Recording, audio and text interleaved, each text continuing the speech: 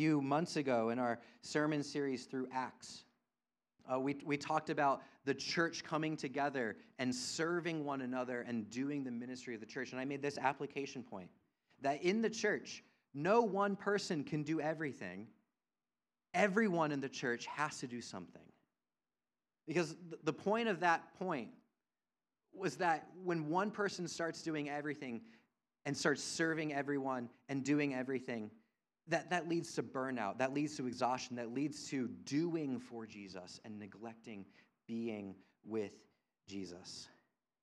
So whether you're at Story Church serving, or perhaps in another ministry or service opportunity, maybe in a previous church ministry context, have you ever found yourself burnt out serving, doing things for Jesus, forgetting the more important thing, which is being with him? I think in our busy lives, we neglect the more important thing. I recently read this anecdote about in years past, in generations past, in the upper Midwest, farmers going into the winter season would tie a rope from their back door to their barn so that during the winter, if they were out working and a blizzard came, that they could find their way back to the rope and get back home. Because in the upper Midwest, these blizzards would come suddenly, and they would come fiercely. They were highly dangerous. When the full force was blowing, a farmer could not even see the end of his or her hands. Many even froze to death in those blizzards, disoriented by their inability to see. They wandered in circles, sometimes lost in their own backyards. If they lost their grip on that rope, it became impossible for them to find their way home. Some froze within feet of their own front door, never realizing how close they were to safety. Friends, we're in the blizzard of busyness. We are in a storm of being overscheduled. We're all tensed all the time, addicted to the hurry, frantic. We're preoccupied. We're fatigued. We're starved for more and more time. We're in this constant battle to make the best use of every spare minute. We feel disoriented and confused. Friends, we need a rope to hold on to in the midst of this blizzard to guide us back to safety. What are we supposed to do then? What is that rope to hold on to? What is that anchor that will guide us? Well, this passage tells us that we need to stop and sit at the feet of Jesus. That's what we're supposed to do. Now, why is it so hard? I mean, in addition to the busyness of our lives, why is it hard to stop and sit at the feet of Jesus? Well, this passage gives us two reasons why it's hard. First, look at how Jesus responds to Martha in verse 41. He says, "You are anxious and troubled about many things." Martha, in the midst of her anxiety and worry about the work before her, is unable to stop and sit at the feet of Jesus. She's preoccupied. She's concerned about that immediate task right in front of her, hosting the very Son of God. She needs to prepare food. She needs to clean house. She needs to set out the dishes. She needs to make sure everyone is provided for. She's preoccupied. Have you ever had someone come over sort of unannounced? I mean, there's sort of this mad hustle to get everything ready. The anxiety level rises so quickly. But anxiety here is not just increasing stress. There's a lot of things that increase stress, but anxiety, it's more than stress. Anxiety is what we feel when we fear losing control. Anxiety is what we feel when we fear losing control. And so Martha is anxious because all of a sudden, she's no longer in control of what's going on. And she's fearful, and anxiety is building up. We fear losing control. Isn't that why we keep calendars? Is to try to maintain control on those precious hours and minutes? We try to have a sense of, I can control my schedule. But when it comes to taking time to stop and sitting with Jesus, we are overwhelmed with the concerns of life. Like, even if we have the opportunity to stop and be silent and to listen and to pray, What pops into your head? It's the concerns of life. Oh, did I send that email? Oh my gosh, I forgot about that meeting I was supposed to go to. I need to follow up with that person. Wait a minute, shoot. Didn't get to go to the grocery this week, got to do laundry. Oh my, that person's coming over for dinner tonight. What are we going to make for them? In the midst of our ability to stop and sit, the concerns of life flood in. We become so anxious. It's hard for us to stop and sit in the midst of our busyness because we grow anxious. We fear losing whatever control we think we have on our lives. And so we hold tight. We hold tight to our distractions. We tighten our grips on our schedules. We put our hand to the plow and we don't look back. That's why it's hard for us to stop. And that's the first reason. Our anxiety overwhelms us. But the second reason why it's hard for us to stop and sit is found in Martha's complaint. Look at verse 40. Martha is wasting away in the house trying to prepare everything for Jesus, and she goes up to him. And Luke says that she's distracted in her serving, but goes to Jesus and says, Lord, do you not care that my sister has left me to serve alone? Lord, do you not see all that I am doing for you? Don't you see that I'm doing this all by myself? Do you not care how much I've given up for you? Why don't you ask my sister to help? Why don't you ask others to step in? Don't you see how much I'm giving for you, how much I'm sacrificing for you? Don't you know how much I'm doing for you? Martha's complaint is that she does not feel seen for what she has been doing for Jesus. She doesn't feel recognized for all of the hard work that she's put into being hospitable. It's not just that she wants help. It's that she wants Jesus to see that she is working beyond her capacity, and she wants Jesus to step in. She wants him to see all that she is doing for him. That's the second reason why it is hard for us to stop and sit with Jesus. It's because we actually want Jesus to notice how much we do for him. We think that stopping and being with him is not what he wants. He wants to see us doing for him. But at the root of this desire for Jesus to see all that we do for him, the root of that desire is this desire for Jesus to accept us, this desire for Jesus to approve of everything that we do for him. We all learn from an early age that there is this relationship between putting in hard work, achieving your goals, gaining success, and the approval and pride that comes from others when they see us do that. Even my own family growing up, I wanted my parents to be proud of me. Like I wanted my parents to look at what I had done with my life and say, well done. And so I, tried to do well in school. When I was on sports teams, I tried to do well in those. I tried to do well in clubs. I wanted my parents' approval of what I had done with my life. Maybe you had a similar experience.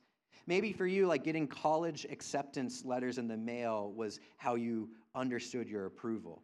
Or maybe now after college, your desire for approval has led you to a certain career path or a certain life stage, or you've moved to a certain place because you want other people to approve of you. Maybe it's not being successful in your career. Maybe it's having children and being the best dad, the best mom, or at least better than your dad, better than your mom. It is our need for this approval from others that drives us in the busyness and hectic of life. What is it now that you're doing to try to gain the approval of someone around you? Maybe it's your friends or your family, your community, your parents. What are you striving for right now? That if they saw it, they would say, well done. This is what I want to see out of your life. How do you fill in this blank? Mom, Dad, don't you care that I'm doing this? Friends, can't you see what I'm striving for? Is this enough for your approval? Do you accept me? Are you proud of me? The reason why we have such a hard time stopping and sitting with Jesus is that we are so obsessed with trying to prove ourselves worthy of being with Jesus. We're trying to prove it by doing for Jesus. But Jesus says it is more important to be with me than to do for me. In Matthew 7, Jesus talks about the judgment day, the end of time, the day of judgment where your life, all of your actions, all of your thoughts, all of your deeds will be laid out in front of him, and he will judge you. And Jesus says, on that day, there will be people who come to me and say, Lord, Lord, did I not prophesy for you? Did I not cast out demons for you? Did I not do many works for you? And Jesus will say, depart from me, for I did not know you. Jesus is saying, in the end, when it all matters, more important than doing for me is being with me. The only question at the end of life that matters is, does Jesus know you? Do you know Jesus?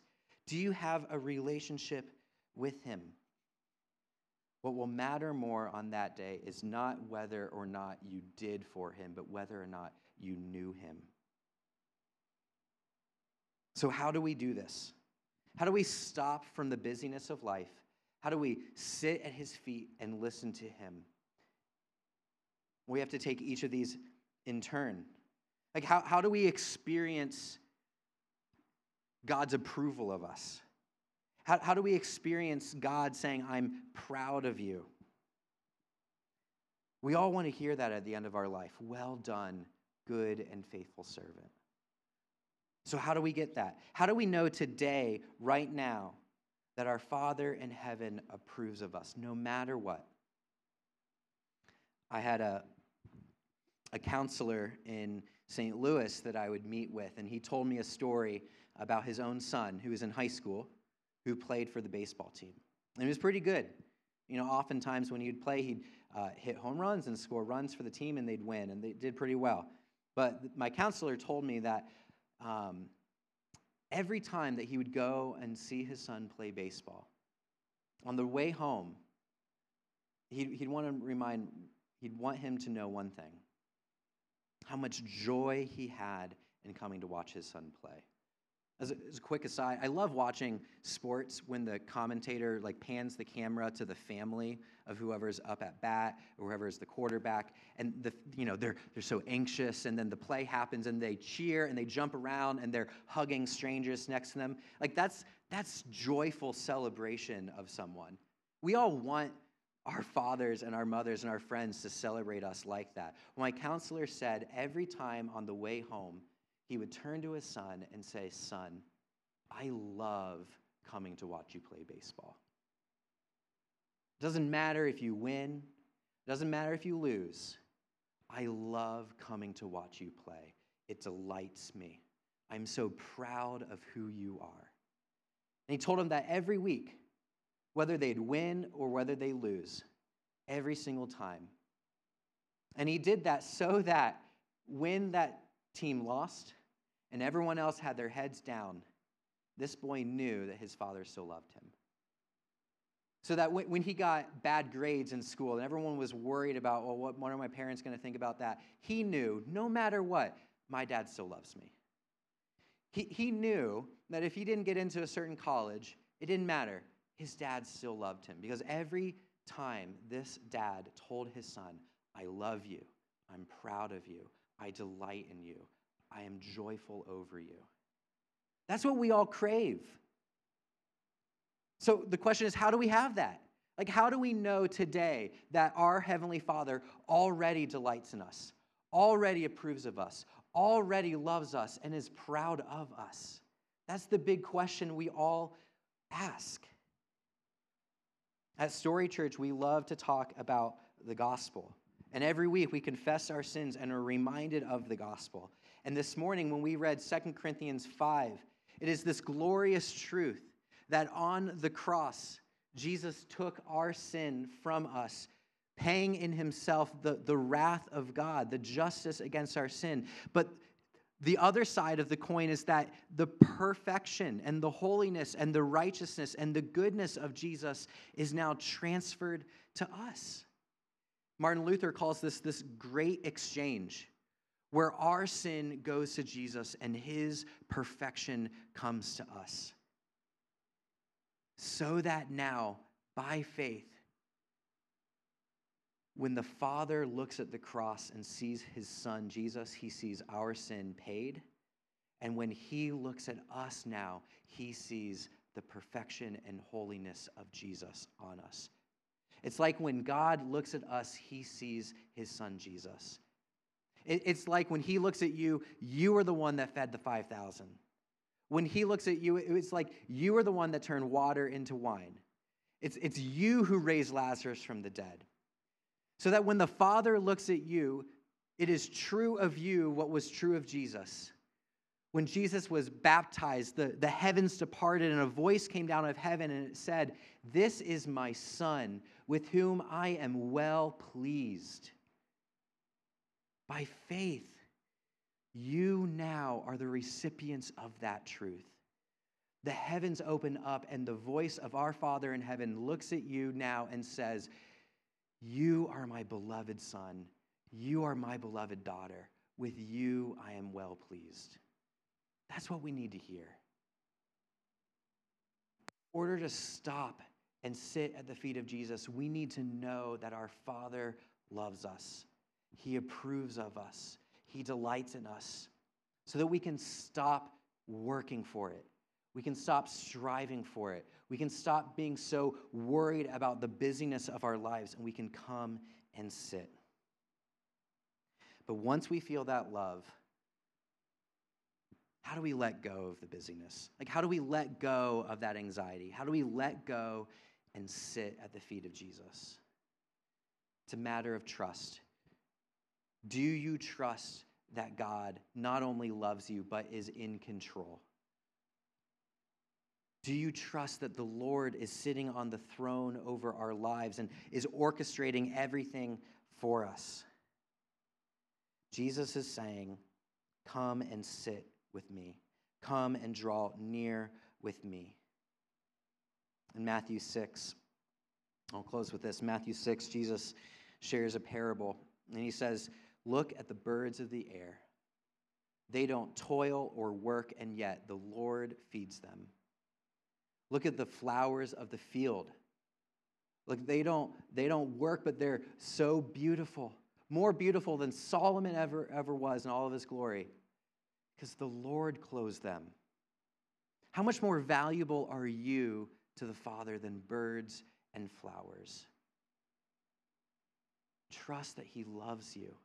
Trust that he'll provide for you. Trust that he is sovereign over our lives. And when we trust that, we can let go.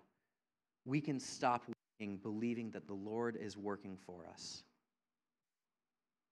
Jesus is inviting us in this passage to choose the more important thing, to stop, to sit, and to listen.